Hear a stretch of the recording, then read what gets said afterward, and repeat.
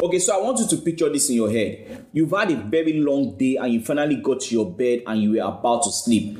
But you decided to listen to a song of a new album, thinking maybe that might just put you to sleep. But by the time you got to the fourth track, you were not just energized and excited. You have to start chatting people up and sending them the link to this album, telling them that they shouldn't sleep on the album.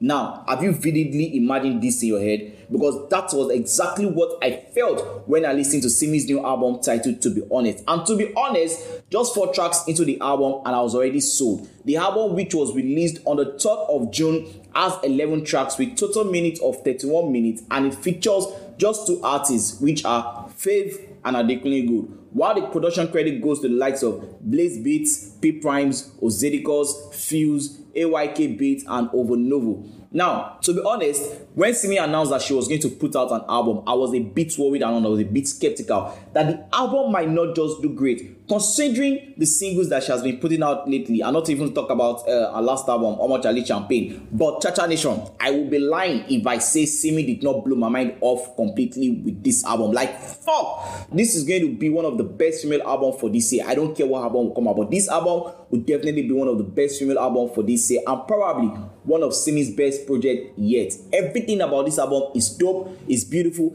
It is what I would call a masterpiece. Simi really put her soul into this. From the song titled Story down to the last song, which is Love For Me, every song on this album gives me this nostalgic feeling that made me feel like I'm just discovering Simi's sound for the first time. As Sweet Baby Jesus, this is a beautiful feeling. In as much as I love every song on this album, 2 songs stands out for me personally, which are Loyal and No Joy. I mean, you already know what I feel about No Joy. I had to tweet it out immediately I heard that song. And by the way, shout out to Fuse, Mr. Producer. The production of this song was just simply insane. Oh my God, it gave me musical orgasm. And talking about Loyal, I mean, come on. I don't even know how I can describe what I was feeling when I listened to this song. All I will say is shout out to Fave. Fave lit up Simi's ass on that track. Forgive my choice of word. Now there's this song also called Loba Loba, which will probably, for me, I feel like that's going to be like the Owambe song for this album. That song is a beautiful song in all ramifications. Just that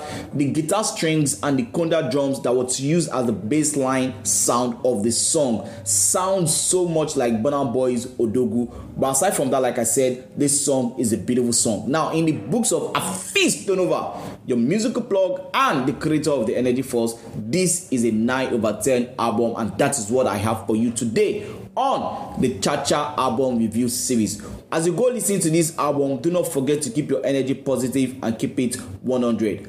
Peace out. Baba, Chacha music review ń gbọ́ yẹn o, má lọ tún dá ilé kí ló máa ń ṣe ẹ̀gọ́ ọ̀fìn yẹn lẹ̀. Bàbá mi Afeez Tonova, orí ẹ̀ wà ń bẹ.